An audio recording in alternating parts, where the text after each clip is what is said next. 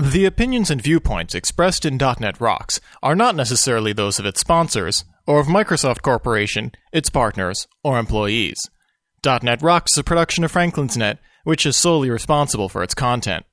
Franklin's Net, training developers to work smarter.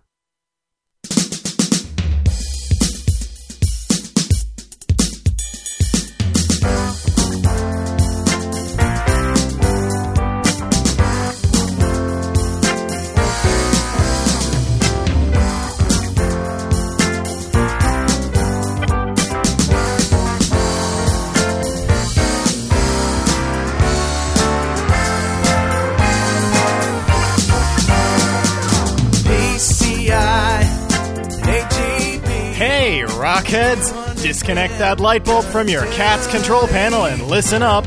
It's time for another stellar episode of .NET Rocks, the internet audio talk show for .NET developers with Carl Franklin and Rory Blythe. This is Jeff Maciolik here to announce show number 77 with guest Charles Petzold, recorded live Friday, August 20th. .NET Rocks is brought to you by Franklin's Net, training developers to work smarter, and now offering hands-on VBNet and ASP.NET classes remotely. Online at www.franklins.net. And by Data Dynamics, makers of ActiveReports.net. Simple, powerful, and cost-effective reporting for Windows Forms and ASP.NET web applications. Online at www.datadynamics.com. And by Dundas Chart, advanced technology, advanced results. Online at www.dundaschart.com. Support is also provided by Code Magazine, Microsoft Technologies in-depth for IT managers and developers. Online at www.code-magazine.com. And now, the man who's only 14,999 signatures away from getting Charles Petzold on the 2004 presidential ballot, Carl Franklin! Gotta get enough points. Yes, sir. Yes, sir. I mean it. This is Carl. I think Charles could be our next president of the United States. What do you think? What do you think, Rory? Rory Blythe out there in Portland. What do you think? You're kind of putting me on the spot with that question. I don't believe that my political viewpoints are on trial here, Carl. How you been, man? Oh, I've been good. I just spent the week in Louisville, Kentucky, Louisville. And then in Cincinnati, Ohio, which I guess is also part of Kentucky, which is part of Indiana. Right. As I've been learning, if you talk to the locals. It's just one big Midwest. And yeah, and I've been hanging out with William Steele, who is another MSDN presenter. That's the team I'm on, the MSDN presenters, and he is freaky smart. And not only is he freaky smart, but let me tell you something. I'm going to tell you, you want to hear something, Carl? Because I can tell you something. You want to hear something? Yeah. Okay, I'll tell you something.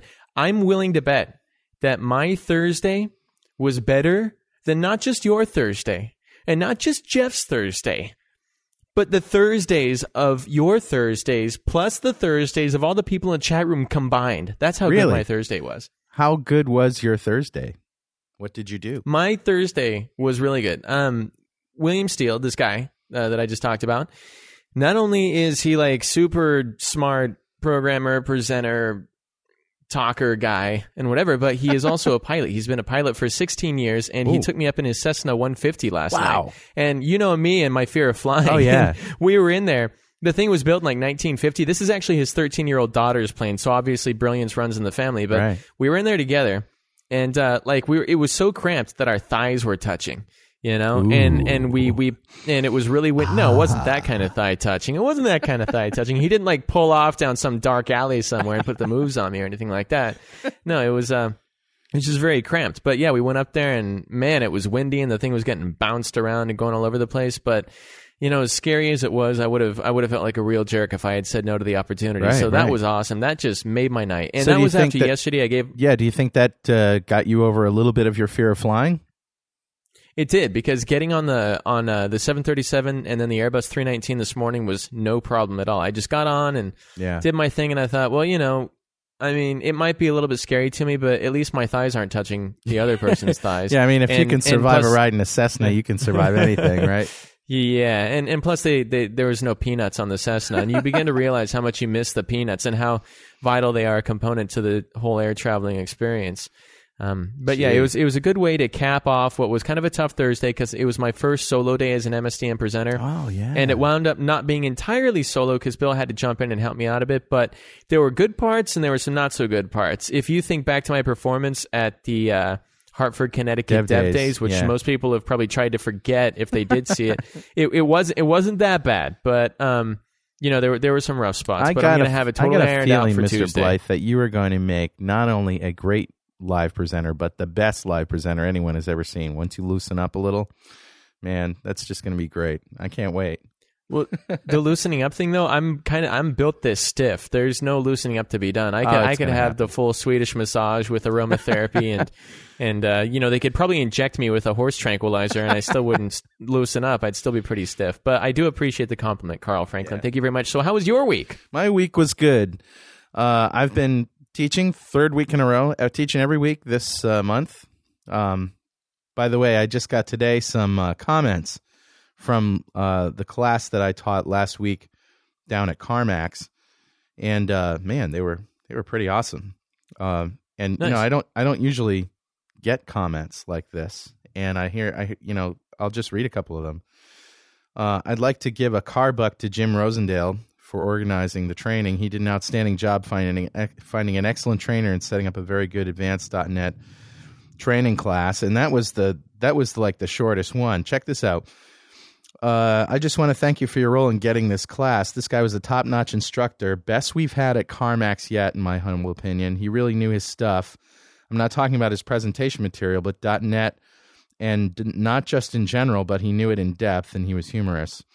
It was obvious that his knowledge was deep and wide when we saw him show us spur-of-the-moment stuff and code and debug on the fly and know where and how to fix problems and find answers.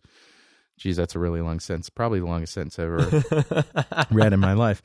He did a great job, and you did a great job getting him here. Thanks. I could go on and on, but it sounds really lame to just talk about yourself. We could actually we could translate that long sentence into German and probably quadruple its length. Yeah, probably. But no, you know what though? The thing is though, I don't think it is lame for you to talk about that because you get occasionally you're going to get a negative review from somebody too, and you almost have to like kind of really build up the good reviews, for yourself because it drags you away from the bad reviews. The bad reviews can point out where you might have gone wrong, but the good reviews, it feels good, And also, usually it's your show, and you should be pointing out Franklin's net training and stuff like that. Yeah, it makes sense. That's true. Yeah, and thank you for that. Totally okay. Thank you.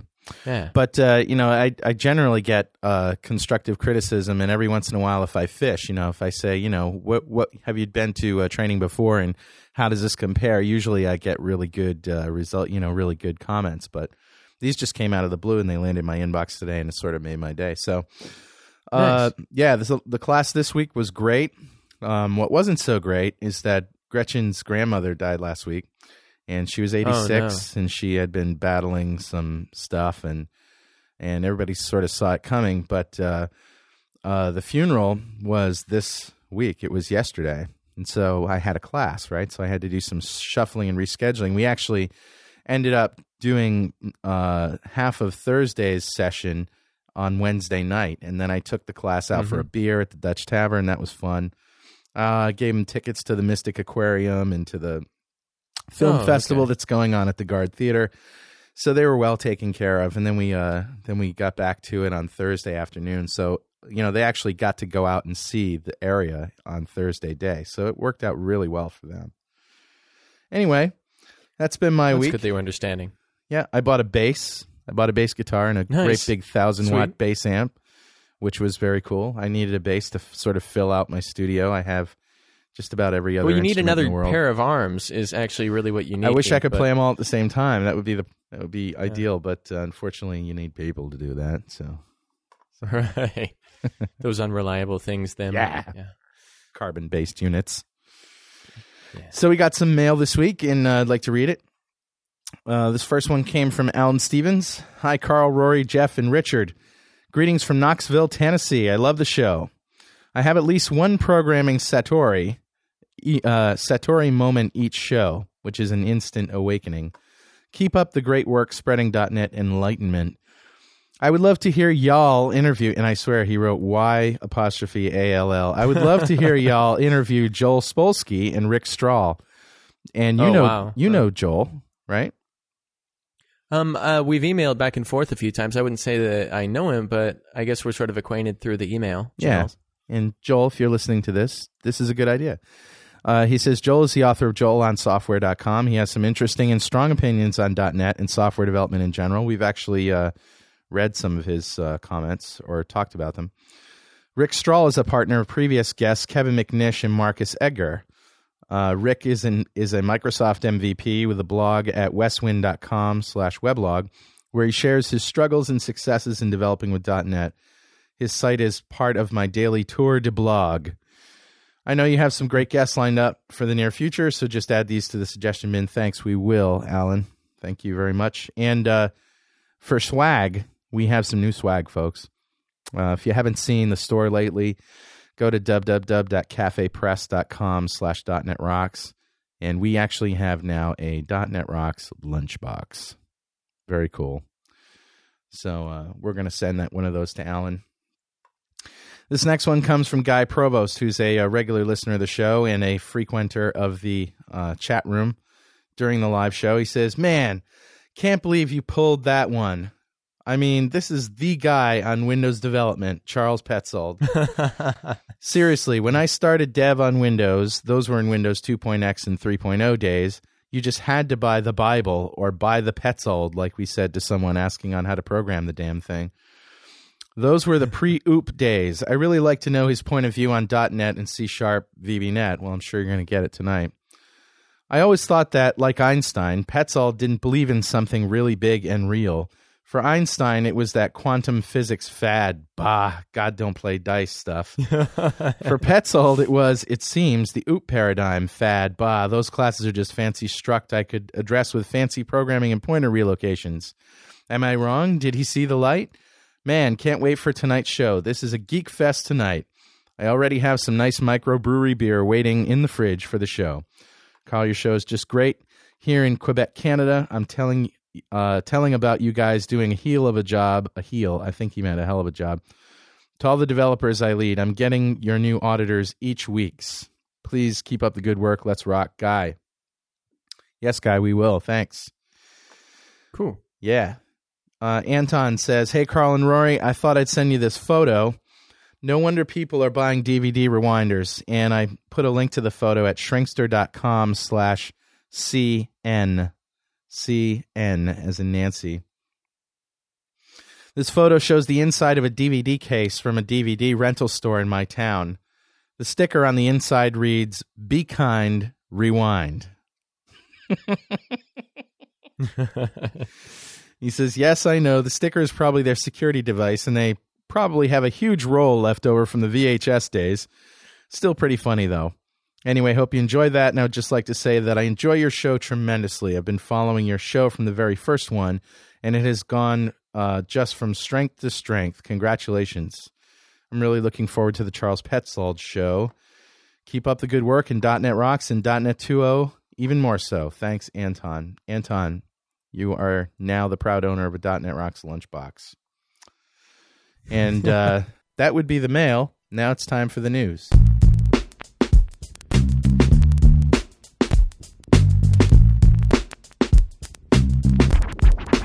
Now obey. So, Rory, what's going on in the blog sphere in .NET land this week? Well, the first news item that I've got tonight, this is the biggest news item that I've encountered all week, and I wouldn't ordinarily put a news item about .NET Rocks on .NET Rocks, but Charles Petzold is going to be on .NET Rocks tonight, so that is the number one bit of news that I wanted to get out. Charles Petzold is on tonight. Big the news.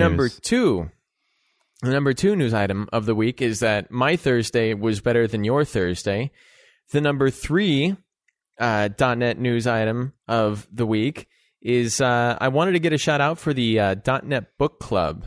Got a little email about this, and I've heard about it before. It looks like it's something between John Alexander and Jeff Julian, and the whole idea is you get together, you read some books together, you talk about the books together, and you get discounts on the books. So it's actually pretty cool. So the URL to that is www.dotnetbookclub.org. Awesome. It's www.dotnetbookclub.org. That was kind of hard to say the first time, so I had to repeat myself there. I hope I didn't drive anybody too nuts. That's a great site. I've been up there and looked around, and I've actually found some great stuff on the books that I already like. So, well, nice. So news item number 4, and this is really messed up, all right? And the link to the article is shrinkster.com/CO, and it's about the fact that if you happen to be in the Olympics this year, you cannot blog. If you are in the Olympics, if you're a coach or if you're this or you're that, you cannot blog about the Olympics because it's seen as you competing with the media contracts that have gone out for the Olympics. No kidding. If you wonder why the Olympics totally sucks this year and why nobody's going, it might have something to do with the fact that there's weird garbage like this going on. Wow. What better coverage could there be than somebody talking about the various things that are happening to them while they're going through what's one of the most stressful and incredible activities of their lives. Instead, we're going to get, the watered down big media version. And that's cool. I like the big, glammy, glitzy stuff. But with blogs, we finally have the opportunity to get inside and see what's going on inside of these people's heads at a very personal level. And we can't do it because somehow they're competing. How the single mind of one person can be competing with NBC or CBS or whatever That's insane. Is way beyond me. But that sucks. Do they also say that you can't email? Because I know that a lot of people have been emailing their favorite Olympians, and no, I don't know. That's actually not a bad question, because if you email your favorite Olympian and they send back some sort of a personal anecdote, then are you allowed to blog it? I don't know. That's an interesting point. But anyway. So the link one more time is shrinkster.com/CO, and that is the letter O, not a 0.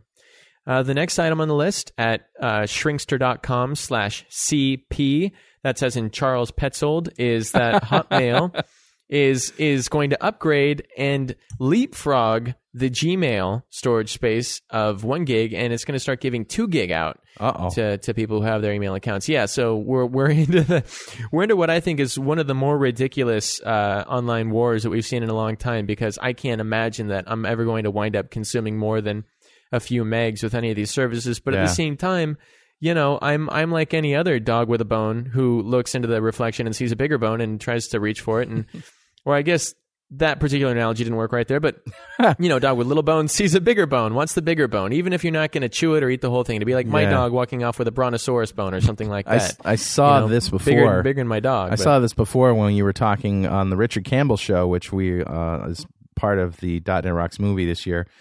When you brought that up the first time, the Hotmail going to 1 gig, I made the comment then, I'll make it now. It's like the Cold War. It's like they don't have the space. People aren't going to use it.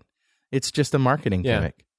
Who's going to use 2 gigs I'm an idiot and I'm going to space? go for it. No, but I want it. I want the one with 2 gigs of email space. That's why this stuff is effective. It doesn't matter. It's kind of like getting a dual Pentium 3 point whatever hyper threaded extreme edition, whatever. You're not going to use all that power, but so God, it sure you makes you feel beefy, and that's exactly what it is. Yep. Okay.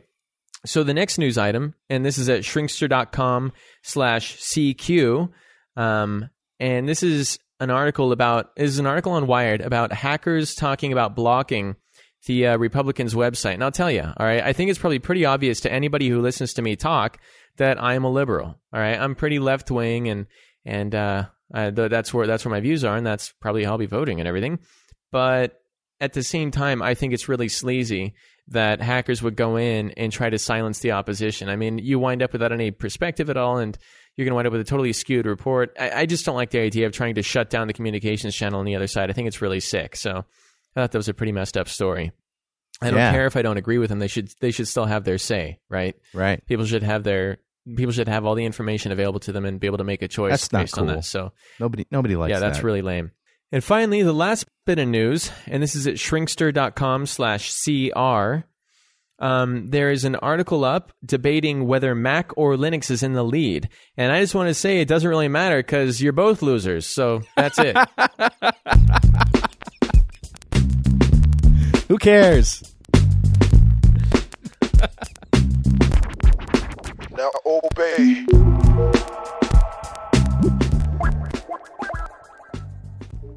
Okay. Well, this is a seriously momentous occasion.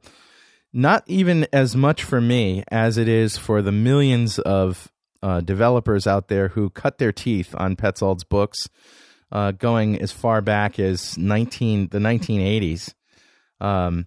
Charles Petzold is a freelance writer who's been writing about PC programming since 1984. PC programming since 84. Did they have PCs in 1984? I don't even remember. He wrote technical columns for PC Magazine between 1985 and 1995. He wrote the first article about Windows programming for Microsoft Systems Journal, which is now MSDN Magazine, and is best known for his book, Programming Windows from Microsoft Press, which was first published in 1988 and is currently in its fifth edition. More recently, Charles has written 3 books about .NET programming, including a book for beginners entitled Programming in the Key of C#. He is also the author of a unique book about the inner workings of computers entitled Code, This Hidden Language of Computer Hardware and Software.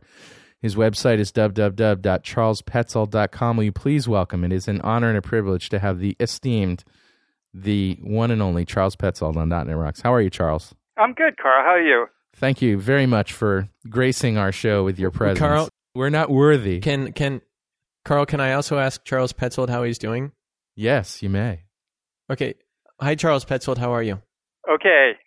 How are you doing? I'm good. I just wanted to get that out of the way. Rory's having a religious experience right now, so. And I meant what I said before that, I didn't do so much C programming, and I got into Windows programming through Visual Basic, but even in the beginning when I was learning VB1 and trying to do, 256 color bitmaps in VB1, I was reading your book, and C or not, you taught the world how to program Windows, and I learned a lot from it. I had your book, and I had an API reference, and reading C and applying it to VB1 was a real trip. So it was interesting hearing the one of the letters that you read, wondering what my attitude was toward object-oriented programming. Yeah, that was an interesting one. Yeah, it just shows you how well my publisher has publicized my 3 .NET books, Well, let's not talk about that. Okay. But yeah, I love object-oriented programming. My most recent book is Programming in the Key of C#, and it's for beginning programmers, people who've never programmed before. That's awesome. I think I introduced the beginning programmer to object-oriented programming better than anyone else ever. I believe it. I was reading Code. I have Code. I was sent this book, Code, The Hidden Language of Computer Hardware and Software. When it came out from Microsoft Press, it just landed on my doorstep, and I thought, wow, this is interesting. It's Charles Petzold, but it's sort of got a little history. It's got a little science lesson. It's kind of like takes me back to high school, physics and electronics, and even goes into chemistry and other things. But I got to tell you something, Charles. This book, Code, is filled with smut. You wouldn't believe it, Rory, but sex and violence on every page. It's unbelievable. And I'm just going to... I have, of course, read, Code. Yeah. I don't recall that much sex and violence. No, you've got him all wrong. This is a smut master. Let me just quote this one paragraph. All right. Okay. I'll just quote one paragraph. In one single idea. paragraph, we've got sex, positions, and punching. Sex, position. Listen to this. You're talking about the 1880 census, in which this guy built a machine, Hollerith, and I quote, for example, a census card used in a purely binary system would have one position for sex. It would be either punched for male or unpunched for female, or the other way around. Now, that's just intolerable. If President Bush had to burn the book list, this would be on it. And you call yourself a scientist. You charlatan. Get off my show. what I was going to say was that as I was reading code, you always, when you explain something, you always address the issue of somebody who's looking at what you just said and saying, that doesn't make sense. Because a lot of these abstract things don't make sense, like on the surface. Right. But you immediately, like after you explain it, the next sentence is, and this might not be obvious because it looks like this, but really it's that. Mm-hmm. And I really, really, really appreciate that. If I had had this book in high school and college, I think I would have learned a lot more about computer science. You studied digital design in high school and college. I didn't just study digital design, but I'm just talking about the science behind electricity and the stuff that you talk about in the beginning and all throughout the book, actually. Good stuff. So Thank you. Yeah, so I think this should be required reading for anybody in a comp sci class in college. I think it is used in a couple courses. I was hoping that this book would sell millions of copies. That it would be, the basic book for people who were curious about what the word digital meant and how information is digitized and all that. And I don't think I succeeded in writing the book I wanted to. I think if the book were like 250 pages, and I think it would be a lot better. I think it goes on too long. Oh, I don't know. I don't know. I plan on reading. I read a little piece here and a little piece there, but I plan on reading the whole thing cover to cover. Just when I have the time. It is a big book. Yeah, I generally try to write books to be read from beginning to end. So it's good to hear that you want to do that. Oh, I do. My introduction to you, Charles, was through code. Before that, I was doing like VB stuff and Java stuff and all that. So I wasn't even familiar with your Windows book. And my Charles Petzold experience happened through code. And I found the book accidentally. I was in Borders and I was just looking in the general computer section, and there was this book that just stood out. It was, obviously code. It had that totally white binding and just had the word code written on the side. And then I looked at the bottom and I saw that it was Microsoft Press. And it didn't look like any Microsoft Press book that I had ever seen before in my entire life. So I picked it up off the shelf and I started reading a few pages. And within maybe 10 minutes, I had definitely made my decision to purchase it. And I took it home and I started tearing through it. And I felt like in a lot of ways, you were for computer science what Carl Sagan kind of was for like astronomy and theoretical physics and a bit of history as well. Kind. Thank you. Okay. No, that's exactly what I liked, though. I was reading it and I could not believe how incredibly clear the concepts were one after the other. And my question is, what were the circumstances surrounding not only the writing of this book, but the publishing of this book? How did you get Microsoft, how did Microsoft Press come to publish it? Microsoft how did Press this happen? Came to publish this book because of a standard clause in a standard book contract that is the right of first refusal. And because Microsoft Press had published Programming Windows, we were legally, we meaning my agent and I, were legally bound to show them this book and let them decide whether they wanted it or not. Huh. And we did not think it was the right book for Microsoft Press, but they liked the book, and they said all the right things. They said, we think this should be published in hardcover first, which I always thought it should be. But they said it. So we couldn't really say, no, we want to bring this to another publisher. Yeah. I don't know how that would have worked. I think another publisher may have been a little more brutal with the editing and maybe improved it somewhat. I tend to be a little wordy when I'm writing. And I like it. I love your style. Because you can sort of lose yourself in it, I do. And, good. The thing is that it's not dry. It's definitely not dry stuff. You've got some great stuff in there. Although there does seem to be a lot of stuff about cats. And creating cat battery control panel switch computers and stuff. Yeah. Which I thought was humorous. It's so very do you ever inventive.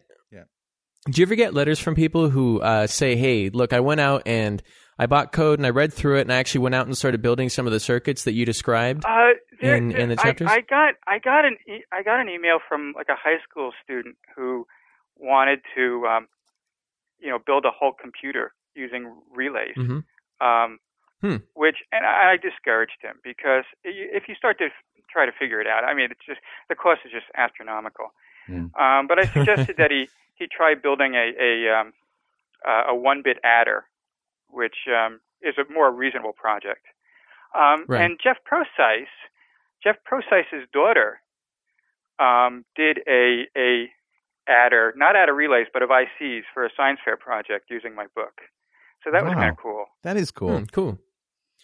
You know, the other cool thing about Code is that, when I was growing up with computers, I started out with a Timex Sinclair, and my next computer was an IBM PC, the original 8086, little 4.77 megahertz chip in there and everything. And computers were relatively simple back then, but now you pop your PC open, and it's sort of like looking under the hood of a Mazda Miata or something. There's like hoses everywhere, and things are glowing, and it's hard to know what's going on. And Code kind of gets us back to the basics and says, yeah, sure, even though the chips are a lot larger now, not obviously in manufacturing size, but in complexity, even though they're much larger in scope and everything, these are the principles that are driving these chips at their lower levels. And I loved that, because absolutely it's such an intimidating subject matter, and you just took it and gave it to us in a way that is totally digestible, starting out with like, here's how to turn on a light, the flashlight. That was fantastic thing.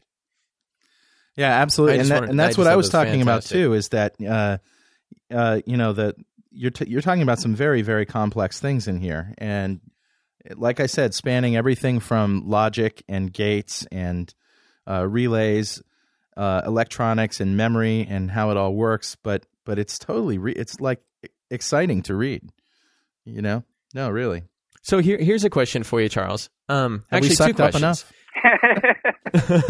Well, no, this isn't sucking up. This is where I have to I've been wanting to say these things to you since I first read Code. So the first comment is actually the first question is, let's say that I didn't want to build these circuits with hardware. Is there a way for people who have picked up Code to go out and build these circuits with some sort of an emulator?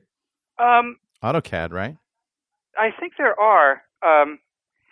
The weirdest thing I got, and I you just reminded me of this thing, and I had forgotten about it. Somebody sent me a PDF file in which he had implemented an 8-bit binary adder. I don't even know how you do this in a PDF file. I guess it was all in PostScript, right? I don't know. Can you write your own PostScript in a PDF file? I guess so. But the whole thing, it was a graphical thing.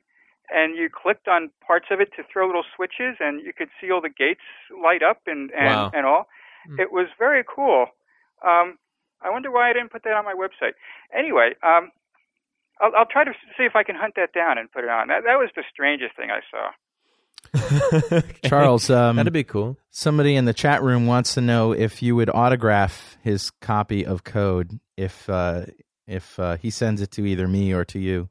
Yeah, sure. Okay. The process is all right. Here's what to do. First, send me an email, right? So I can give him my address, and all he has to do is send it to me with like an envelope inside with return postage. And that's anything at charlespetzold.com, right? Charles. Yes, right. Yeah. For the email, yeah. All right, cool. Rory's bursting at the seams to ask another question. Go ahead, man. Yeah, I had, there was sort of a part two to the question, even though they weren't really related. I wanted to ask you a whole bunch of questions at once and then just sit back and let you answer them. But then it occurred to me that might be a little bit strange and inefficient. So here's the second question. Now that you've given us Code, do you have any plans at all to come back and give us another book that's going to take us through another similar knowledge domain in such a fascinating and well-written way? Or do you think Code was where you wanted to focus all that kind of energy of yours at the time? Yeah, I have been tossing around a few ideas, and more centered on kind of like the very early history of computers, and even what's called the prehistory, which gets into the 19th century. For a little while, I was kind of curious about the digital. Let me see if I can. The differential analyzer which is an analog computer. Right? A lot of people don't know there were analog computers before there were digital computers. But the are you talking about the difference engine? No. The differential. Let me get the things right. Charles Babbage's difference engine was called the differential analyzer. Now, the analog computer was the... Oh, you've gotten me flustered now. I don't know what it is. This is the stuff we were talking about at dinner when we were out at Redmond. Yeah. Fascinating.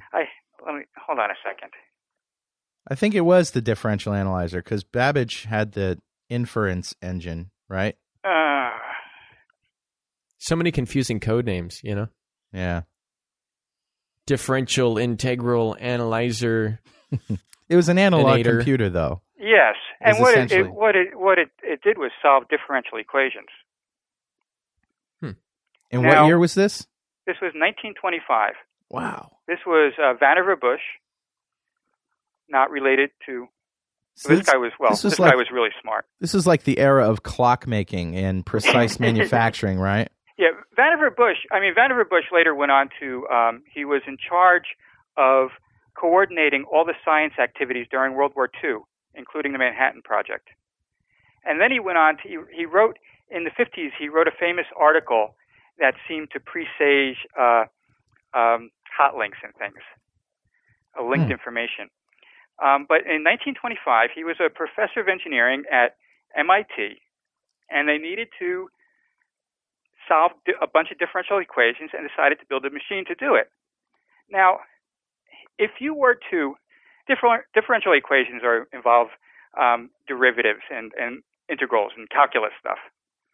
Now, if you do differential equations on a digital computer, if you want to do differential equations on your computer, you know how you do them? You buy Mathematica. Yeah, right. For thousands of dollars. Math software.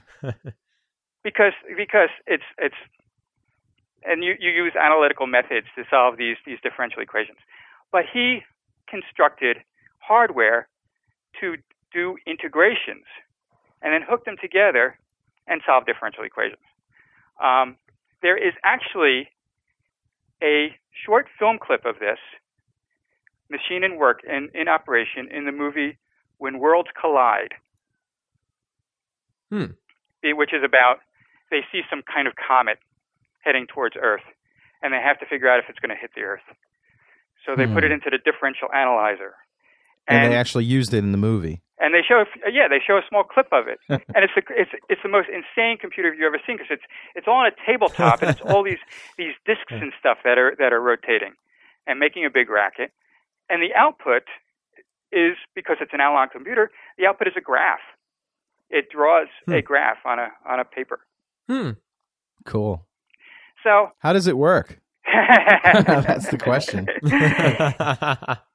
Well, like, what is it made out of? It is made out of wheels and axles and stuff. Wow. If you have a wheel like a turntable that's spinning around, and another wheel that sits on top of that, upright, the upright wheel will, depending upon how far from the center of the horizontal wheel, that upright wheel will revolve at a different rate. And so if you move, this is why I didn't do the book. I'd have pictures there. This is why they never built them, right? Yeah.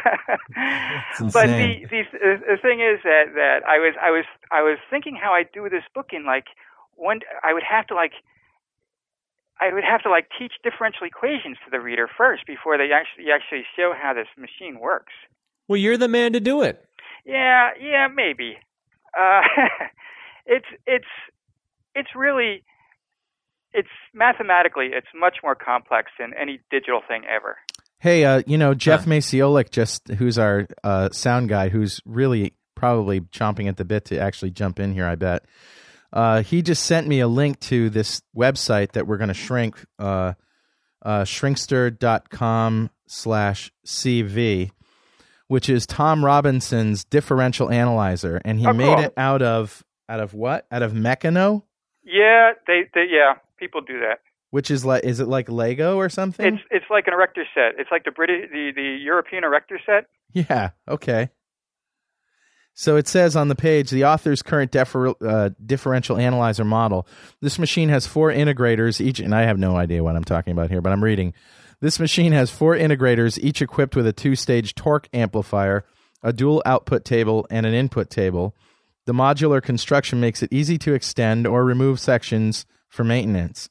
Each lead screw on the I/O tables or the integrators has a digital rotation counter attached, making initial setting of the machine simple and accurate. Yeah, but it takes up this guy's entire living room, though. Yeah. Simple and accurate. Oh, okay. You're a nerd. But I mean, the thing is, all these analog computers were special purpose. Right. You know, it's considered a special purpose computer if all you can do is solve differential equations. But for a physicist or an engineer, solving differential equations is like really important, you know. So it was an important machine. It was later used. They used the analog computers, you know, to do bomb trajectories and stuff like that during World War II. Yeah, all that ugly stuff. The reason why we have computers in the first place. You know, I don't really know about that, because most of the first digital computers were really done in the 30s, and they weren't really connected with the war at that point. You know. So you think if it wasn't the war, it'd have been something else, like space or whatever, that would have fueled them? Eventually, the PC had to evolve, and you know, the PC wasn't spurred on certainly by war. It was consumer need. It was, you know, saving money. It was all about business. So yeah.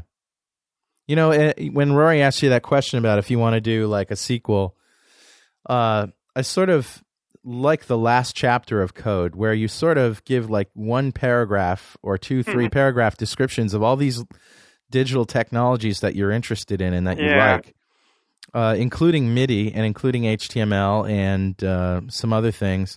So I didn't know that you were into electronic music, which, you know, I learned a lot about computer science by programming MIDI at a kind of a low level too. Yeah, well, I got into electronic music way before MIDI. I was I can actually voltage control trace and stuff like that. I can trace my interest in computers to the release of Switched On Bach in 1968. Wow. And I was 15 years old. Charles, I was 1. I was a naughty feeling in my father's loins at the time. So, and because of this album, well, I got interested in classical music, first of all. Yeah. And I still am. And but I got interested in electronic music. And when I was in college, when I turned 21, I came into a little bit of money, about $3,000. And I went out and bought a small synthesizer and that TIAC 4-channel tape deck that could do the synchronized recording. You know, wow, that must have been pretty expensive at that time. The synthesizer was $1,500. The tape deck was $1,200. This would have been 1974. That's a lot of money. Wow. Yeah, it was a lot of money, but you know, I was like I really wanted to do my own Switched On Bach. So I did that for a while, and then a few years later, I had an electronic piano, made by Univox, I think, and it was only like $500. But after banging on this piano for a while, all the little keys were like little, you know, just contact switches. Each key had a little spring on it, and the contacts started eroding, so that, you know, you press a key and it wouldn't work anymore, you know, and you go inside with a little file and file it off, and it would work for a while, and then it would stop working. And I thought, you know, what I really need is a sequencer. I wonder if there's a way. This must have been way before sequencers. Well, it was not way before sequencers. This was approaching the late 70s. So they were using voltage control to do MIDI style stuff back then, right? Yeah, the synthesizer was all voltage control. Yeah, this electronic piano I had, each key had a little separate circuit, which just independently turned off and on when you press the switch. But what I conceived of putting together a big array of little slide switches. Horizontally, they would span the 5 octaves of the keyboard. Vertically, there would be 16 of them. Okay? So an array of 16 by 61 little slide switches. And I found a place where I could buy slide switches in bulk for 10 cents a piece. And I don't know how much money that would be. 61 times 16 times 10 cents. So math isn't your strong suit. I know. It's okay. Go ahead. So I didn't know how to, like, I thought, I could like program up a sequence by just throwing these switches. It would go through the 1, 2, 3, 4, 5, 6, 7, 8, 9, 10, 11, 12, 13, 14, 16, and go, loop around, go through this 16-note sequence. And every time there would be a switch on for each of the notes, and that's how the sequencer would work. I'd have this big array of switches. But I didn't know how to do that. I didn't know how to, like, sweep through these 16 rows electronically. And I started researching this, and this was hard research because we didn't have the internet at that time. You had to actually go to bookstores and go through all the books. But I found a book by Don Lancaster called The CMOS Cookbook, which was how to use CMOS chips to do exactly what I needed to do. And so that began me learning about chips. Wow. And building these. So if it wasn't for music, you wouldn't have been inspired to be the Charles Petzold we know and love. This is absolutely true. Absolutely true. That's awesome. And, being a musician, that's near and dear to my heart. I also read in that same last chapter, which I didn't know, that Sony and Philips invented the compact disc to hold 74 minutes of music because Beethoven's symphony was that long, and it had to fit on the Ninth Symphony had to fit on one disc. This may be an apocryphal story, but it was some executive. Originally, they came up with a CD spec of 60 minutes, and which seems a nice round number. Sure. And an executive at Sony said, "No, we must fit von Karajan's performance of Beethoven's Ninth Symphony on one CD." Wow, that's great. That story could be total bullshit. I do not know. Well, if you think about it, right at the finale, you'd be like switching discs. Yeah, and, that would suck. Yeah. Where's the grandeur in that? So we have a couple of questions about the quantum computer. Abdullah El Amiri wants to know, and he's from Plattsburgh, New York. He wants to know about the future, what you think the future of quantum computing will be, and maybe we could define it first. And Guy Provost wants to know about the quantum computer with qubits instead of bits. Great article on Computer Power User Magazine, CPU Mag, current issue. I'm not the person to ask about this stuff. Okay. I'm afraid not.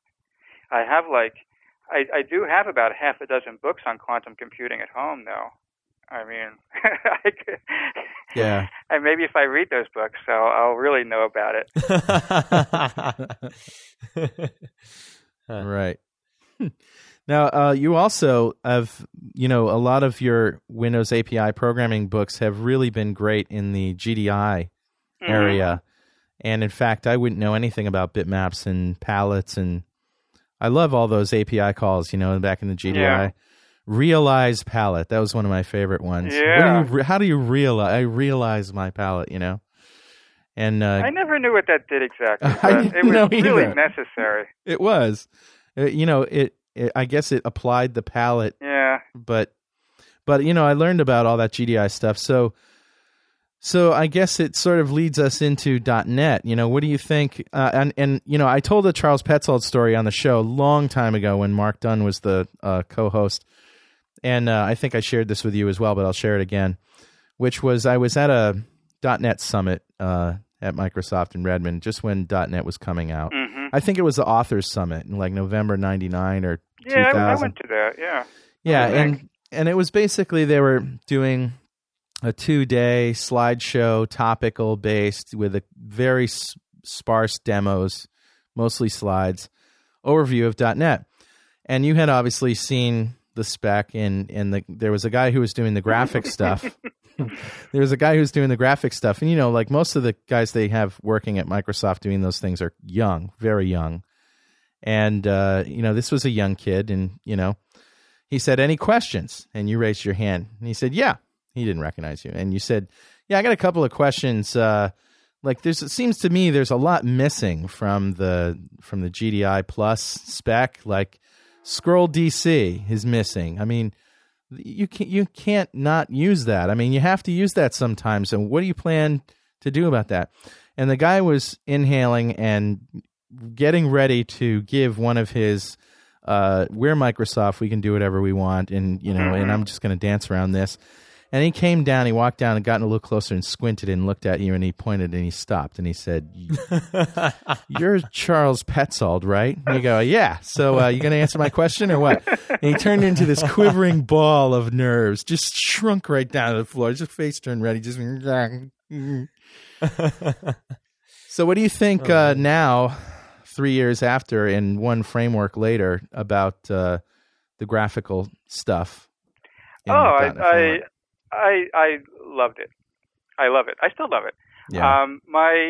When I did my C# book on Windows Forms programming and the VB book, which I adapted from it, about half the book is devoted to graphics. And I still get some criticism about this on Amazon. The Amazon.com reviews of my books. Huh. One person said that I was like mired back in the API ages where everybody was drawing things. He said, "This isn't real programming. Real programming is forms." Oh, man. And I was like, well. Amazon.com does themselves a disservice by allowing anyone to post anything. Really is. I get some terrible ones myself. But anyway. No. But yeah, I particularly liked a lot of the bitmap stuff. I thought was done very well. It was, for the first time, it was so convenient to just load a bitmap from a file and put it on your window. Yeah. No memory DC, right. None of that stuff. I mean, they didn't even have a call to load a bitmap from a file, in Windows. So Windows Forms. I'll tell you, when I was back at PC Magazine, I was going into PC Magazine a lot, and at that time, like in the early '90s, PC Magazine was still doing a lot of technical stuff. So we'd get visited by Microsoft people, the language people, and so we got visited by the several guys who were out promoting MFC, Microsoft Foundation classes. This would have been what year? I don't know. 95, 96, 95? No, it was much earlier than that. Oh, really? Okay. Yeah, you're right. Yeah, 311. Yeah. Sure. Anyway, so they started this presentation about what MFC was. And the guy says, "I come to you as a recovering oopaholic." Really? When we first started doing a object-oriented interface to Windows, we did it the way we thought it should be done. And we constructed this interface that was purely, totally object-oriented and looked nothing like the Windows API. And unfortunately, the DLL was 2 megabytes in size, so we threw it away and did MFC instead. And when I first started looking at MFC, I hated it. Yeah. This was all they did. I mean, it was, later on, I mean, they admitted it. It was a light wrapper on the API. Right. Object-oriented. Every handle became an object, which to me was so lame-brained. It sounds like Java, almost, Java, I think, has done a lot better than MFC. I just never could get into MFC. Yeah. And so I got a call from Jeff Procyse, and he said, Jeff said, I'm thinking about doing a book about MFC. He said, "I don't want to step on your toes." I said, "You do it. I don't want to do it." So I never wrote one word about MFC for publication. I mean, I did some MFC programming, but I just hated it so much. So when WinForms came around, I felt as if this was what I should have been released 10 years ago. I thought WinForms was finally done right, or as right as a corporation like Microsoft could do it. I was actually just going to ask you, Charles. I'm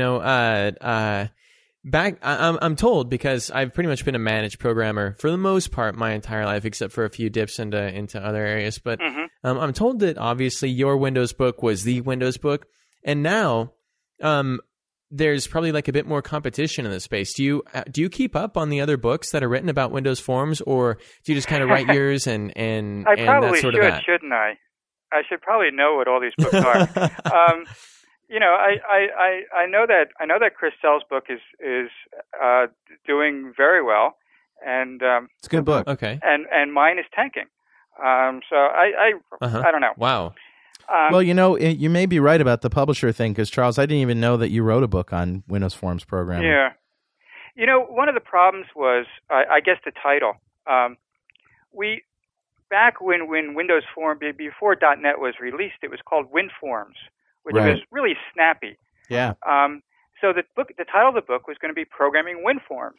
Yeah. And then, I don't know, somebody made a decision that it should be called Windows Forms. So then the title of the book became Programming Windows Forms, and it just didn't sound right. It didn't sound like. Right. It sounded like Programming Windows Forms. Right. Instead of Programming Windows Forms. Right. And so we had this agonizing thing, and we finally called it Programming Windows with C#, which I don't know, what else could it be but Windows Forms? But I guess it confuses a lot of people. Yeah. I don't know. It's a WinForms book, and it has a lot of graphics in it. Right. And I converted the whole book to VB.NET as well. So Cool. Which was an interesting experience. Well, I was going to ask you, Charles, after reading code and being familiar, obviously, with your Windows background and everything, do you see yourself, is this where you want to be? Do you want to keep writing books about like the UI toolkits and stuff like that, or would you rather be doing things kind of like code and sort of like I haven't read Thinking in the Key of C#, although I'm getting interested about it now. Yeah, what would you rather be doing? Like what? Yeah, I would like to be writing books that are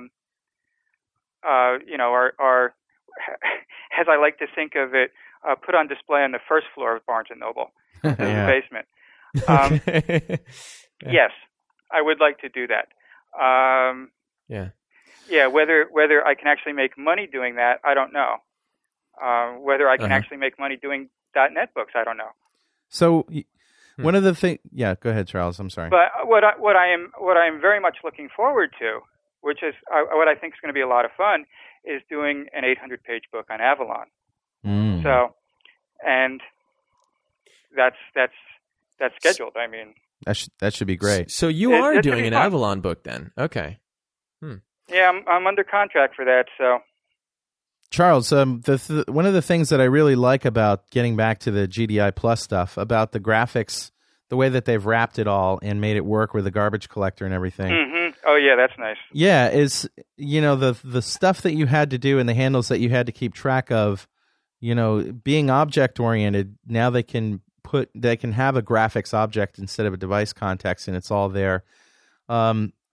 You're still sort of programming at that Windows low level, but you have it's like you're programming at the perfect level, like the right level. Yeah. It seems to me. Yeah. It's not so low that you're constantly worrying about this handle and that handle, and did I realize, and did I deallocate before I released my DC? Yeah, I wasn't quite sure how I felt about garbage collection. But after a while, I came to love it a great deal. You also talked about VB. You converted a book to VBNet. Right. Now, you're obviously come from a C, background. What are your opinions of it, of the language? I mean, at this point with .NET, there's really no substantial difference in the language you use. It's a matter of personal preference. Yeah. So there were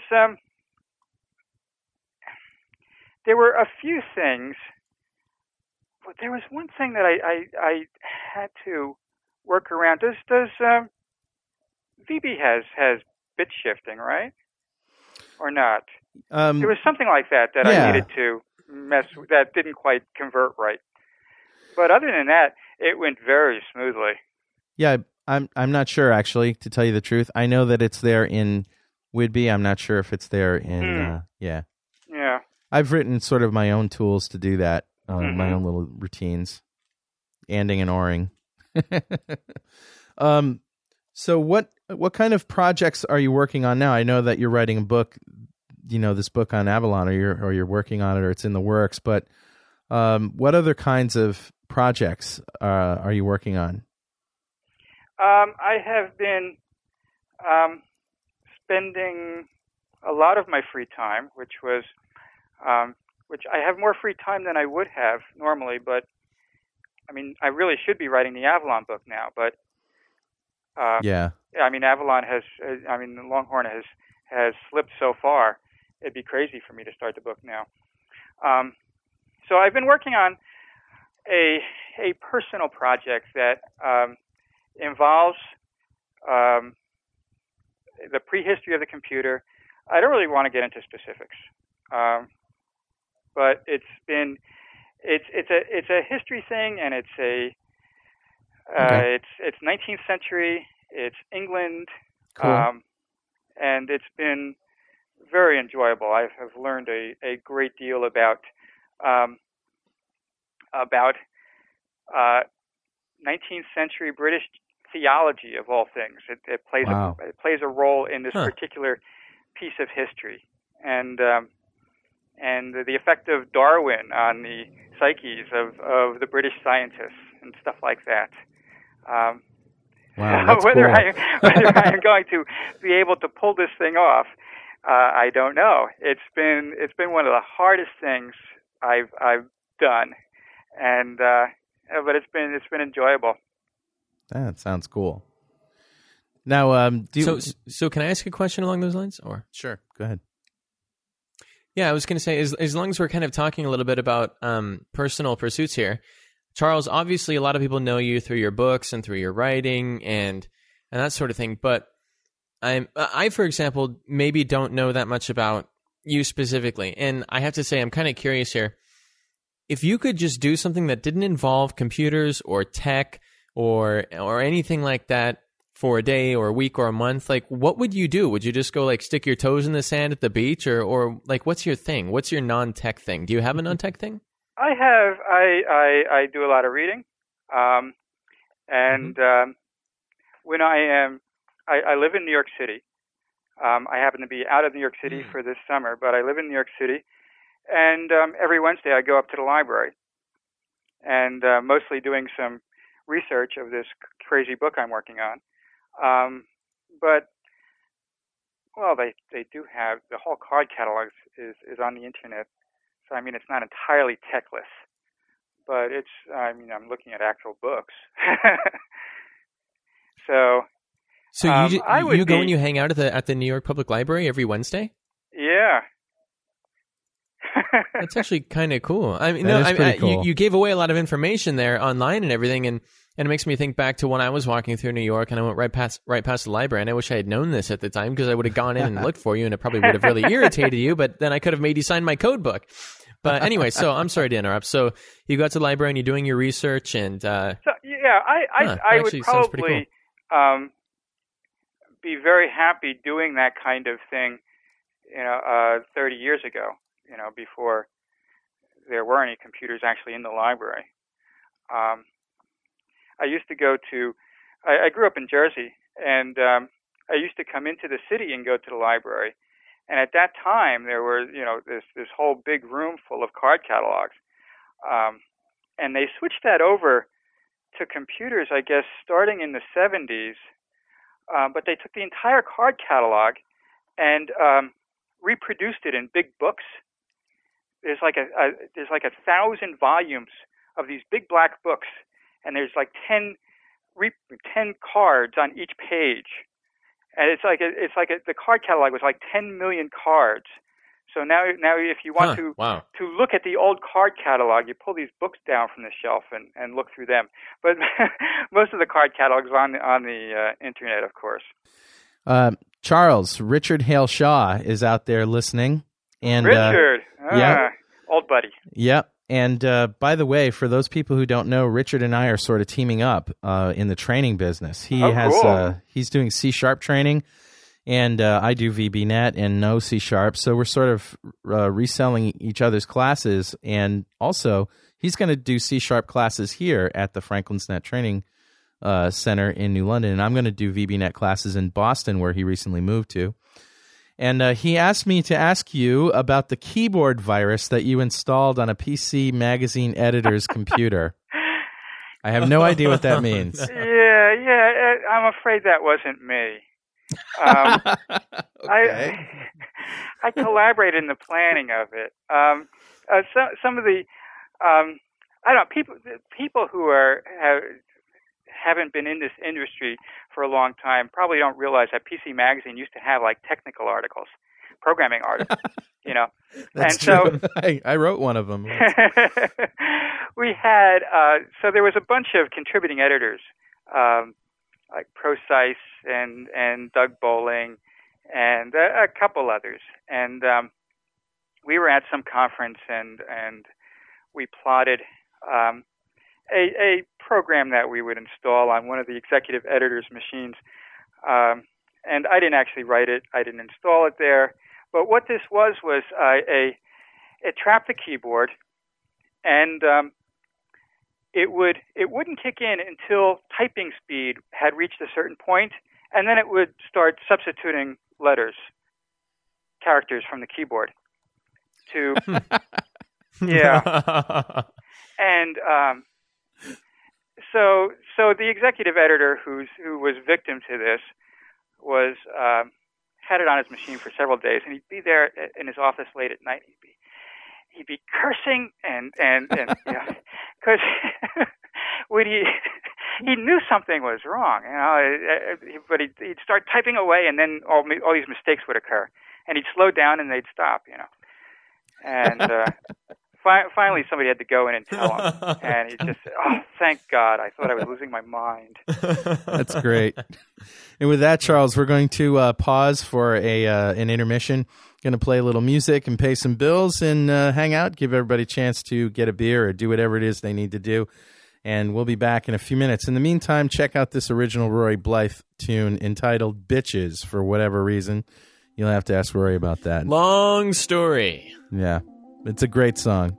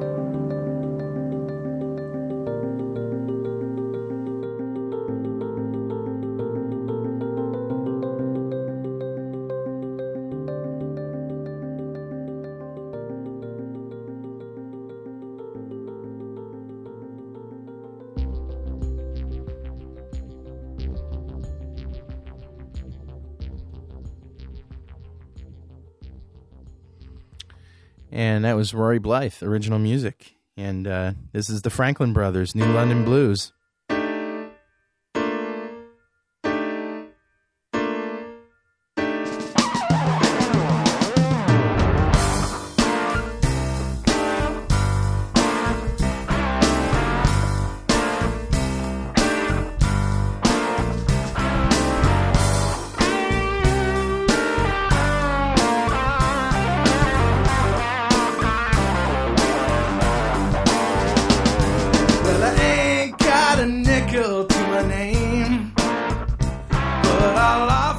Unfortunately, I'm going to have to talk over this song because I want to tell you about our friends up at Data Dynamics, www.datadynamics.com. They got lots of great developer tools that we like, and especially ActiveReports.net. If you're fussing around with anything but ActiveReports.net for reports, you're wasting your time.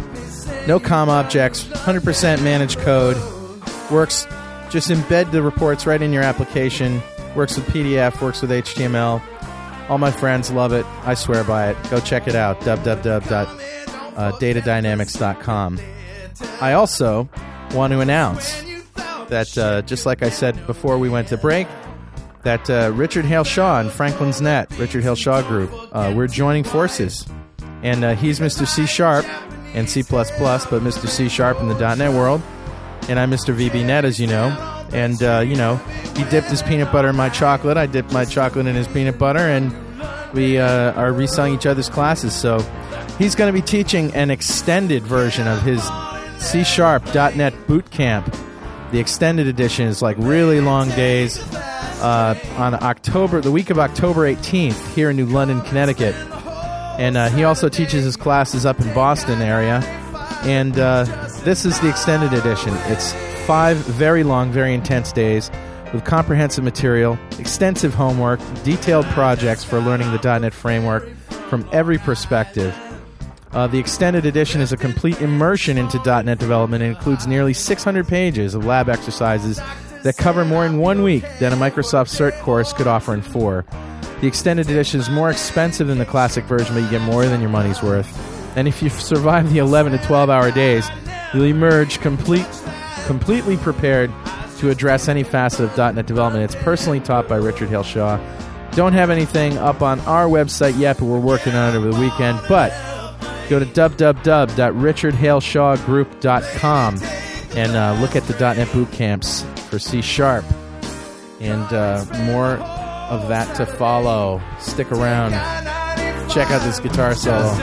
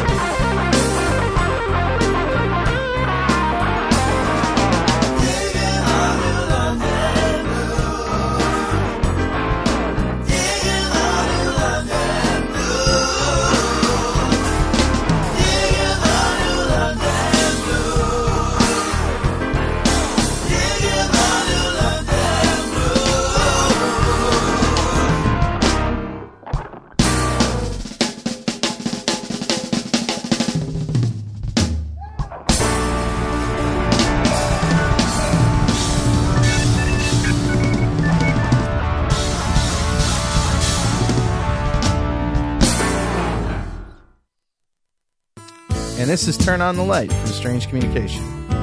We'll be back right after this song.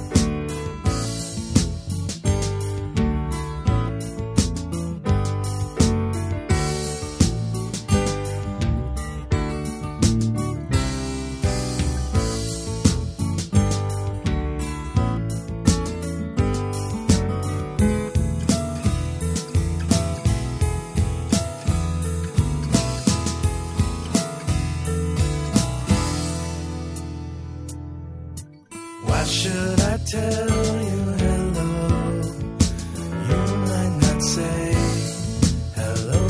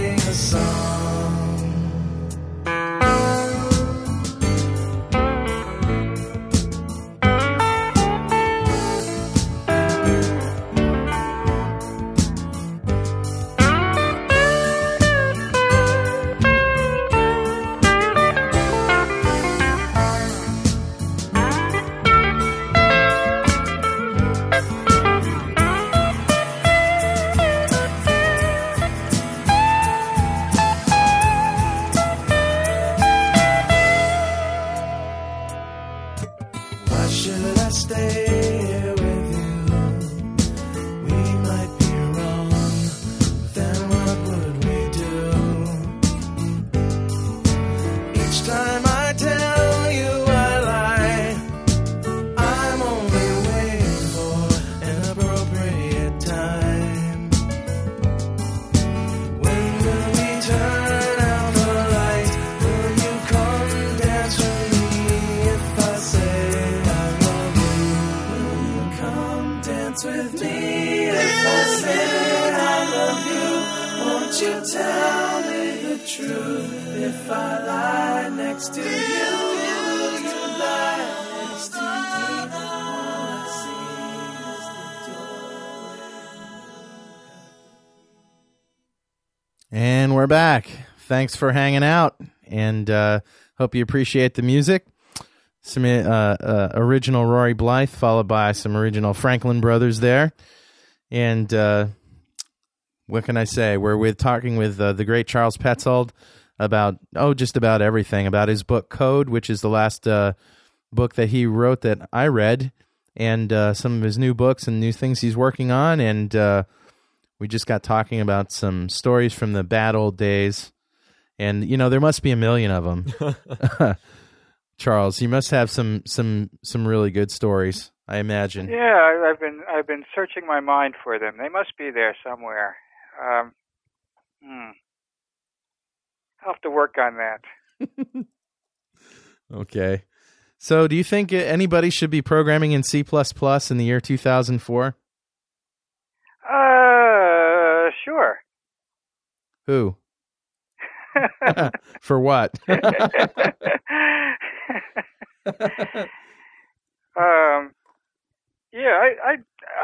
you probably have a better idea than I do of how .NET is doing in terms of user acceptance and stuff like that. Yeah. Right. Well, I certainly do. I mean, I hear nothing but great feedback from the people who are using it, of course. Mm-hmm. But, I live in a VBNet world, mm-hmm. and, not coming from a C++ background and not ever having to write a device driver, ever. Never wrote a device. I did write some terminate and stay resident TSRs back in the DOS days. Yeah. With multiple interrupt handlers, but, yeah. That stuff was nuts. This same... I feel smart when you say that. I mean, if Charles Petzold thinks what I was doing back then was nuts, that's... Well, I was doing that stuff, too. It was insane. This same executive editor at PC Magazine, who we installed the little keyboard handler, the keyboard messer-upper or whatever, he used to run so many TSRs. He had like this batch file that was like 25 lines and running all these TSRs. And consequently, his machine would crash DOS several times a day. It would just freeze up on him. So he wanted me to write a TSR called unfreeze. So whenever whenever DOS crashed and froze up, you'd be able to press a key to unfreeze DOS. So he had too many TSRs, and he wanted you to write the TSR that would rescue him from all the other TSRs. Exactly. It was, and see, but he was. Oh, I shouldn't talk too much about him. But well, we never said his name, did we? To me, no, we did not. To me, that TSR crisis, and it did reach crisis points, I think, with TSR starting to grab screens from each other, and certain TSRs had to be loaded in the right order with other ones and stuff like that. That I think is what made Windows a total necessity. Yeah. People didn't know it, but they were ready for multitasking. They were ready to have all these programs there, and it was the power users who were using all these TSRs who were most resistant to Windows at the beginning. Right. Were you Yeah, I totally didn't want to switch to Windows. Oh, yeah. God, I didn't want to switch. I was dragged kicking and screaming into the Windows 95 world, and the only reason I had Windows 3 was for solitaire. I wasn't going to do anything else with it, Were you a double DOS guy? A double DOS? No. I at some point, I just hated all that stuff. I stopped running TSRs entirely at one point because I was just tired of what they did. Yeah. And so I was ready for Windows. I was very ready for it. Not that it was, practical to use in those days, but I knew it would come around eventually, I guess. Well, the rest of us were hoping that Desk View was going to be the future. Desk View, yeah. Yeah. I remember being at a user group of Windows NT, and the 16-bit Windows people who had spent hours tweaking Desk View, and they had it working perfectly, and it was doing exactly what they wanted it to do. Mm. They were saying, why should we move to this bigger, slower operating system when, Desk View works just fine? Yeah. And unfortunately, you can't, unless you have vision, you can't answer that question. Well, the answer is very simple. Yeah. The answer is graphics. Yeah, well, okay. Solitaire. Yeah. But they didn't. But this guy would always come back. I don't care about graphics. I don't care about that. I don't care about that. Yeah, my stuff works. Why should I upgrade? Yeah. But but I don't sense that kind of attitude now with Longhorn. Like, I think people know what the potential of operating systems are now, and they don't see it, quite there with XP. In fact, they don't see it there at all with XP. Yeah. And here comes, the promise of this beautiful operating system, and I think people are really salivating for it. Yeah, Well, don't you? It was tough. It was tough to see it way back when, right? Because with DOS, we were still dealing with manageable hard drives and manageable, sizes of data. So you weren't going to get arthritis from CD backslashing your way through your directory hierarchy. But now, I mean, if people were exposed to file structures like now in a DOS world, they would go absolutely crazy. They would go completely nuts. So you're right. It is a lack of vision. You do need to have that vision and be able to see where things are going. And clicking is a hell of a lot easier than typing. Yeah, IBM didn't have much of that vision either. They had their desktop utility was Top View, and it was all character mode. Yeah. Yeah. Well, yeah. Okay. There are some things that there are some things that the keyboard works a lot better for. Data entry, obviously. Yeah. If anything repetitive, you won't get a data entry person to use the mouse at all. They want keyboard shortcuts for everything. Well, it was real interesting that, and I'm not sure if this is entirely the case now, but at least with the first few versions of Windows, it was very much the case that you could do everything with the keyboard. They were very conscientious about having keyboard shortcuts for everything because they couldn't be guaranteed that there'll be a mouse on the machine. It wasn't like they couldn't be guaranteed the hardware. It wasn't like a Mac where everything is there, and it's all the same. Yeah. Did you ever run a Mac? No, I just never got. I was really, an Intel person from the very beginning. And I had when I started, wiring up microprocessors, it was the Intel 8080 and the Zilog Z80, which was 8080 compatible, and then CP/M, and then DOS. So I never really got into all that Motorola, culture. Yeah. It was so. What? Tell me what it was like back in the early days. I mean, you were there at Windows 1.0. You were obviously hanging around these people. How what was the atmosphere like for you as a writer? I mean, was anybody thinking about writing about this stuff, or not really? I first started seeing Windows about a year before it was released. It was released at Fall Comdex in 1985, version 1.0, and I was spending a lot of time at PC Magazine. And doing writing and reviewing of hardware and stuff like that. And periodically, Steve Ballmer would come by the magazine with the latest beta version of Windows. Huh.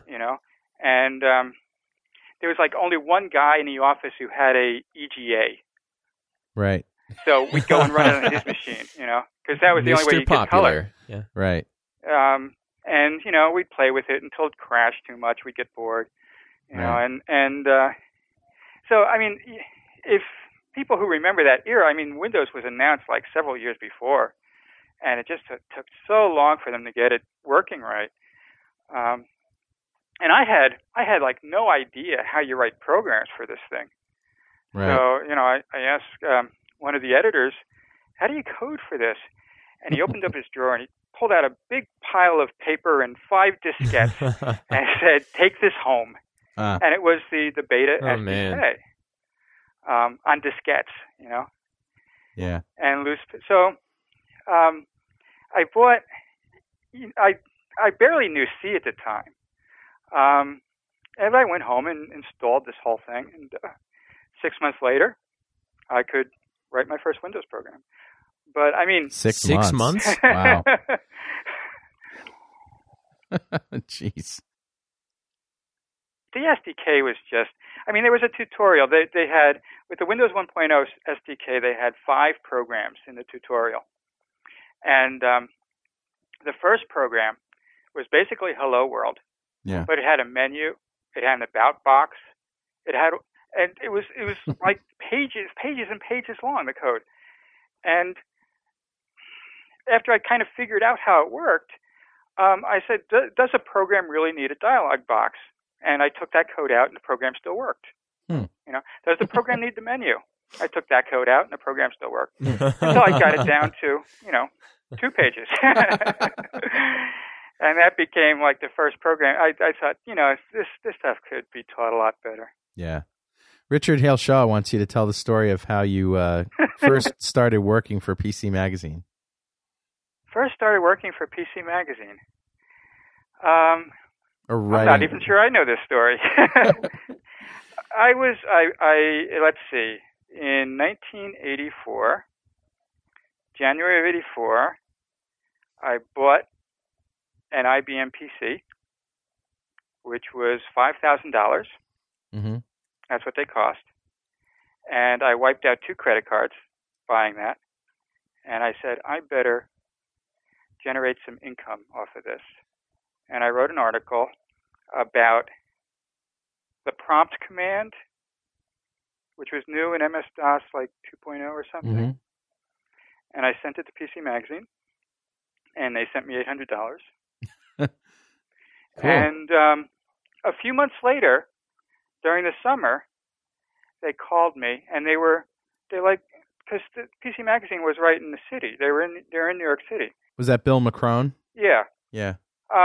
He wasn't editor right then, but they were calling all the freelance writers in the New York City area because they wanted to review every computer printer that existed. Oh, okay. And so they needed people to come into the offices to review printers. So, like, my name happened to be on the list.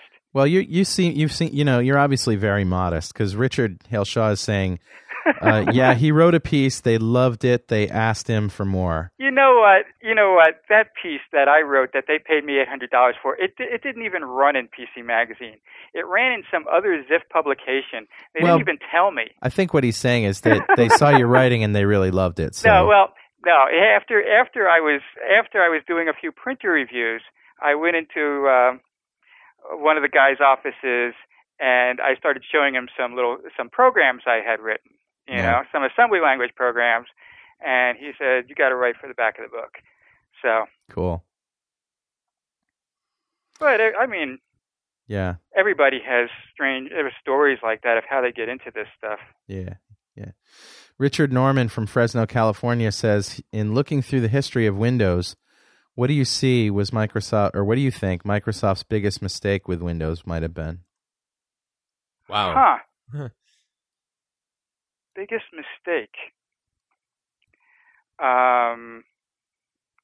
Wasting a lot of time with 16-bit technology at the beginning. So because of backward compatibility, you think? Yeah, they wanted it. This was one of the things that IBM wanted, I guess, is for the... Well, they wanted it to run on existing machines, a lot of existing machines. They accomplished that, though. I mean, you know, it's true. I mean, for guys like, you know, who want the new stuff, they progress slowly because let's face it, they didn't want their existing customers to go away. They had to keep them happy. I know that Microsoft takes a lot of flack for Windows. Yeah. And all, and some of it's deserved. But the people who try to compare Windows with the Mac just don't understand what a challenge it is to write an operating system like Windows that uses a lot of graphical devices and make it run on so many different pieces of hardware. I totally agree. The fact that, the whole printer abstraction, video abstraction, it's amazing that stuff works at all. Yeah. Yeah. I mean, for years, there were only 2 printers that you could really use with the Mac, right? Yeah, that's right. And I remember the old days before all that stuff when every program had its own printer configuration stuff. Oh, man, yeah. And that was part of the job of writing a program. You didn't have a program that, a word processor, for example, if you didn't have built-in support for all these printers that you had to do yourself. Mm-hmm. So just, we take a lot for granted, after the fact, after all that work has been done. It's true. No, I totally agree with you. So Richard's here, and I wish we could get him on the phone, but we only have one line here, but he's just, needling us with things to ask you about. He says, now ask about how Microsoft first opened an office in New York City. And I have no idea what these stories are, so, he may be totally setting you up. I don't know. I wonder if he's talking about Microsoft Systems Journal, because MSJ. He says the story about John Lazarus, longtime right-handed to Ballmer. Yeah. This is how I got writing from Microsoft Systems Journal, because the magazine was founded by Jonathan Lazarus, who was a vice president at Ziff Davis, and so he worked in the same building as PC Magazine at 1 Park Avenue South, 2 Park Avenue South, whatever that address is. Yeah. So I knew him from the magazine. I mean, the publisher. So he had a consulting firm called H. Rourke Enterprises, named after Howard Rourke, who is the main character of Ayn Rand's The Fountainhead. Okay. Shows you where his politics are. Right. And so MSJ was started by his consulting firm. Oh, okay. And it was originally going to be a Windows programming magazine. And then they chickened out and made it a DOS and Windows programming magazine. But John Lazarus knew that I was hacking around with Windows and stuff. Not only writing Windows programs, but doing weird things with Windows. Yeah. I'll tell you one thing. You remember Lotus 123? Yeah. Lotus 123 had a very simple display driver. It was a piece of assembly language code that I wrote directly to the display, but it was fairly simple. Mm-hmm. It was and it was a separate file. Now, if you were going to run a DOS program under Windows, the DOS program had to use either the BIOS or DOS to write to the screen. Yeah. And very few programs did because it was so slow. So what I did was wrote the display driver for Lotus 123, so it used a BIOS interrupt to write to the screen instead of writing directly to the hardware. Right, which is a little slower to go through the BIOS. And then I ran it in a window in Windows, in a DOS window. Oh, right. So, and that really slowed it down. Yeah. But it worked. Yeah. And then I heard that about a month later, we showed this to Steve Ballmer, who got a chuckle out of it, because you'd never seen Lotus 123 run so slowly. Yeah. Right. It was absurd. Right. It was unusable. Yeah. But I heard, a month later, Steve Ballmer is addressing some industry group, and he says, "Oh yes, we have technology to run Lotus 123 in a window." Oh no. Well, we'd like to see that. So anyway, that's how I started writing for MSJ. Yeah. And as far and I wrote a Windows programming article for MSJ, and I still believe nobody has disproven it that this was the first Windows programming magazine article ever. Yeah, I don't doubt it. I don't know where. I mean, I was reading, all the programming magazines at the time, so I would have known. Right. So, well, David, that's my one claim to fame. One. Yeah, you are so modest. Can you believe this? I can't believe this. This guy's brilliant. You got to read his stuff. And like all good writers, he's very modest and self-critical. So David Foster wants to know, what did Microsoft do most right with Windows? Like, what did they nail? It's weird. I really never thought of this because I never thought of Windows as being right or wrong. It just is, right? Yeah, it was totally necessary. Zen of Windows. Yeah. It was totally necessary for IBM compatibles to have a graphical user interface. Absolutely. Microsoft was one of the few companies who were able to pull it off. And I'll tell you one of the things they did right. Very early on, they started talking to developers. Yeah. And getting developers to write third-party, write applications for Windows. And they had these seminars in different cities. I went to one in 1986, I guess. And it was great. I mean, it was a whole week or so, and it changed my life.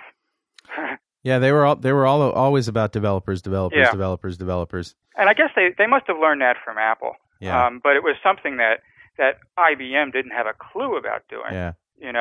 I know that for a fact. I tried to use their speech recognition SDK, and I ordered it. You had to order it, and I got this incredibly incomprehensible mess of stuff. Yeah. It was just, I don't know. People also don't remember this, but in the very early days of Windows, people would have, you would get a free copy of Windows when you bought a display board, and people had all these copies of Windows that they'd gotten for free. It took a while for them to actually run them, but you didn't have to install it. You could run Windows off a floppy disk, and just or you can install it on the hard drive and you'd boot up into DOS and then type Win on the command line and go into Windows. Mark Dunn, who is the previous co-host of .NET Rocks and also has a degree in math and is very very smart. He has a question. He says, .NET allows new languages to be added fairly easy. Do you foresee that the friction between VB and C# could end one day with a unified language? A unified language that combined VB and C#, kind of like or just something else, mutant language, or even something completely different that that would embrace both. Yeah. I don't know. I think he's smoking crack, personally. Yeah, there are some real incompatibilities there, aren't there? Just it's less about the language and more about the programmer. Yeah, where the incompatibilities are. Yeah, I think. There's some things about the C family languages that I would miss incredibly, like the compound assignment statements, plus equals times equals. I love those. We have those in VBNet now. You really do? Yeah. Wow. Yep. Hey, this sounds like the show we did a couple of weeks ago, Roy. No, it's true. Yeah, there's that stuff. We even have unsigned data types now. And, okay. Things that we never had.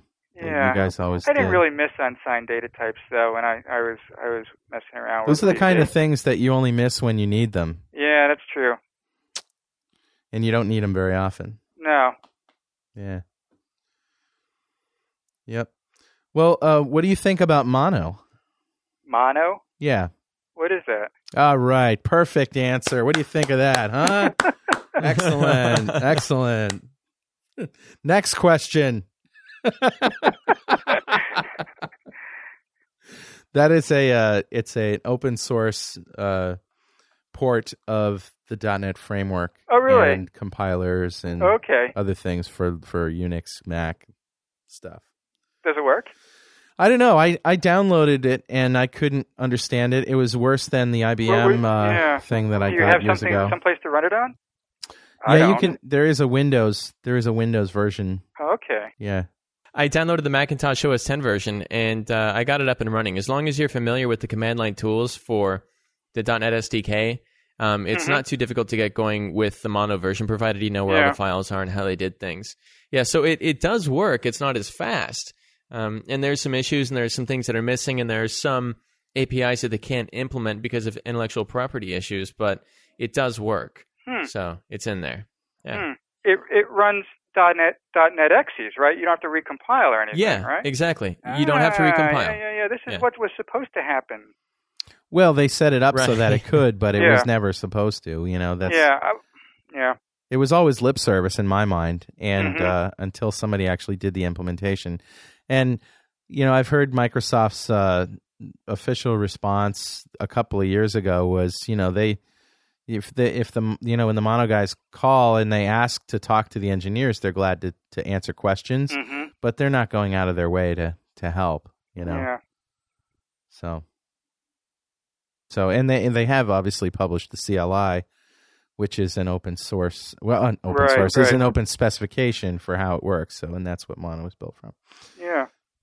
So we're about to go into our Richard the Toy Boy segment, in which Richard Campbell, our friend from Vancouver, finds an interesting toy out on the web that geeks have to have every week, and we usually give one away. And he usually finds a good toy and a not so good toy, so he's going to talk about that. But before we bring Richard on, is there any last-minute plugs for your books or words of wisdom or pearls? Anything you want to say? Well, yeah, I just would just like people to know that I have written 3 .NET books, and they're 2 of them are on WinForms, and the third is a book for beginning programmers on C#.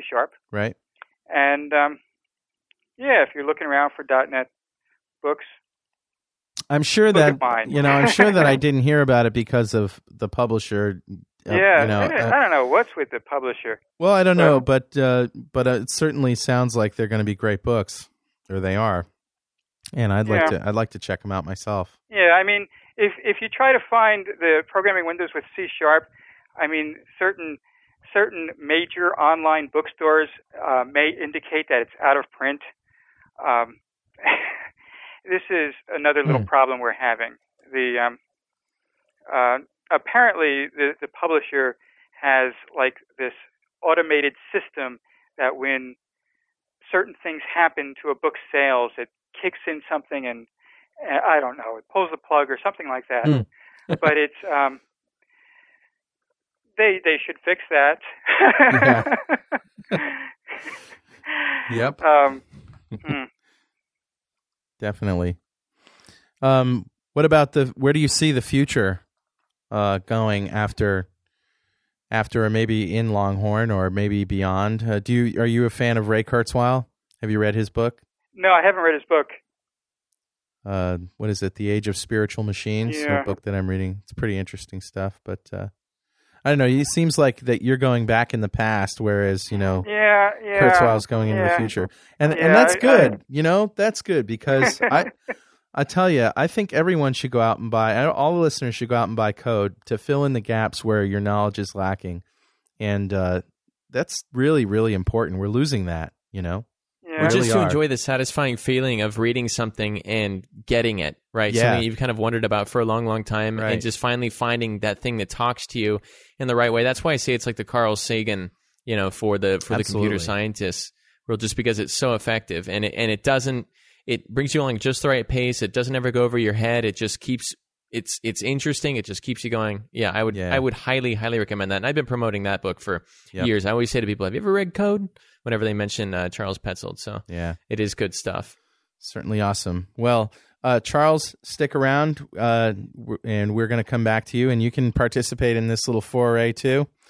And now it's time to announce Richard Campbell, Richard the Toy Boy, for his toy segment. Speakers in my living room.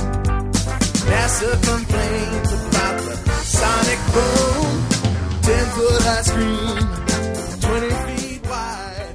And Richard Campbell, my friend, what do you got for us this week? Carl, it's another good week in Toyland. What can I tell you? Excellent. Now, I'm going to do something a little different this week, and we're going to focus. We can't give away the new toy because the new toy is just too new. I know you are aware of it, but the others may not be aware out there. I've got a real serious digital camera bug, and I've been watching closely as to what's going on lately, and been holding off buying a digital SLR because A, they're pricey, and B, they're all 1, 2, 3 years old, and I figured something new was coming, and the new thing has finally arrived. So I'll send you over to Shrinkster, and shrinkster.com/CX. Now, and that is a Canon EOS 20D. D digital. Wow. Now, it's a pretty little camera. Canon is the 800-pound gorilla of the digital camera world, especially when it comes to digital SLRs. And their original EOS 1. What is a digital SLR? Well, SLR stands for single lens reflex, and the whole big deal with SLR is that when you look through the viewfinder, you're actually looking through the lens. And the lens reflex trick comes from that little clicking noise you hear when you press the camera is actually the mirror jumping out of the way so that the camera can take its picture. That's the magic of an SLR, if you've never known that particular trick. I didn't know that. Well, there you go. You learn something new And obviously, every day. this toy isn't something we can give it away. It's a pretty We cannot give this one toy. away. Yes, you're probably talking $1,500 US for this camera. Why is this when it's so released, cool? and it's not released yet.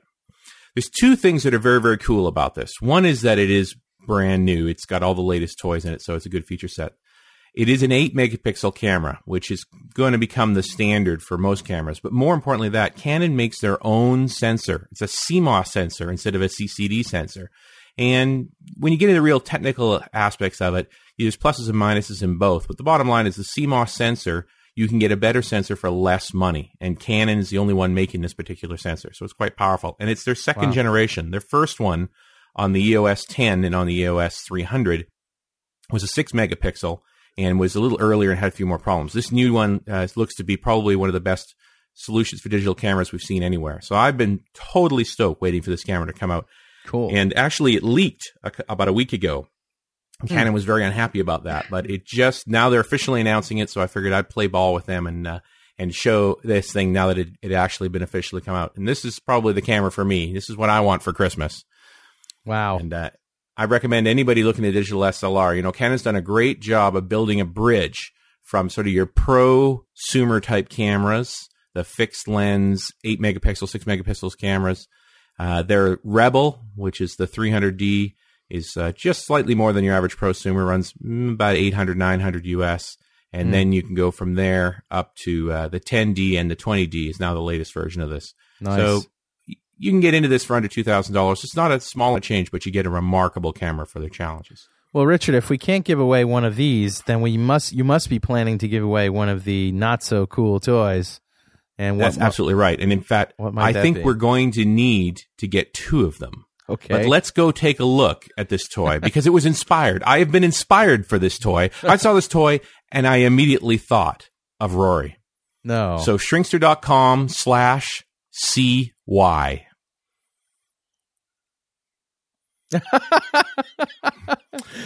It's Humphrey the Humping Hound. Yes, indeed.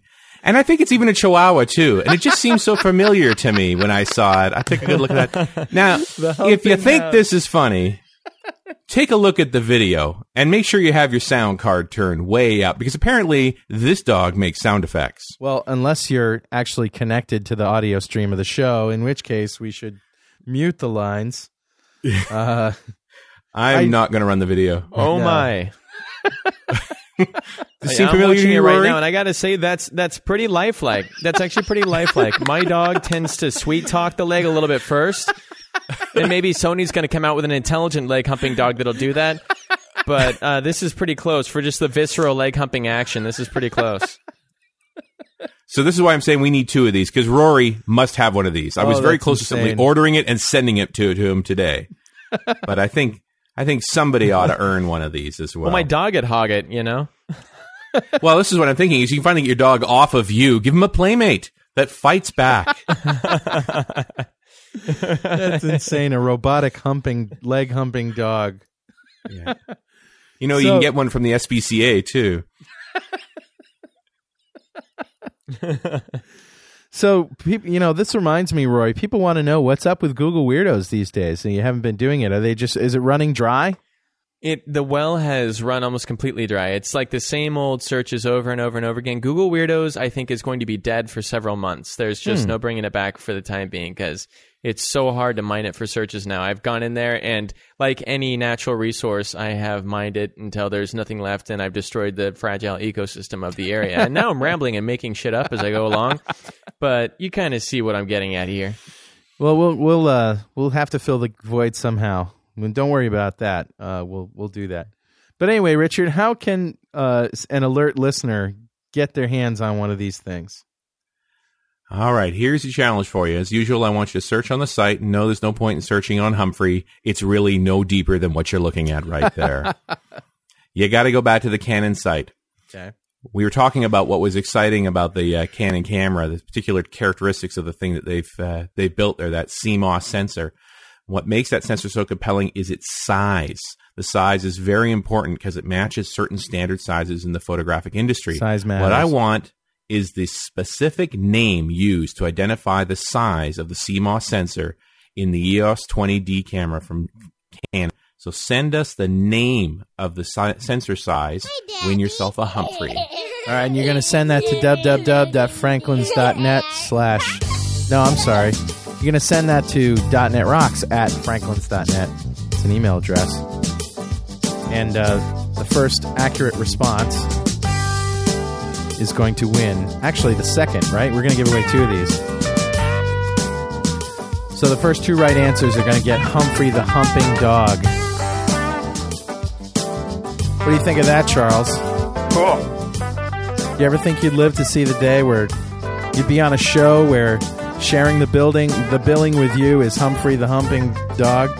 I didn't know about that camera, though. I am very interested in that. I have a bunch of EOS lenses.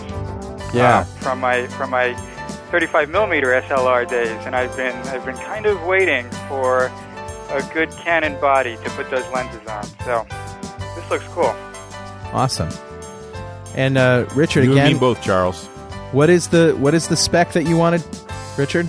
I'm looking for the name of the size of the sensor in the Canon. The name of it, not the size. Yeah. There's a very specific name for that size of sensor. Okay. And let's put the music back up as we wait for a winner.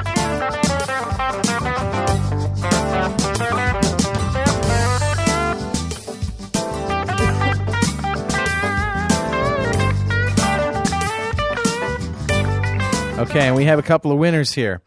The name is APS-C, and the first winner is Syntask Error. And I'm sorry, Syntask, if I butcher your name. You poor name. bastard.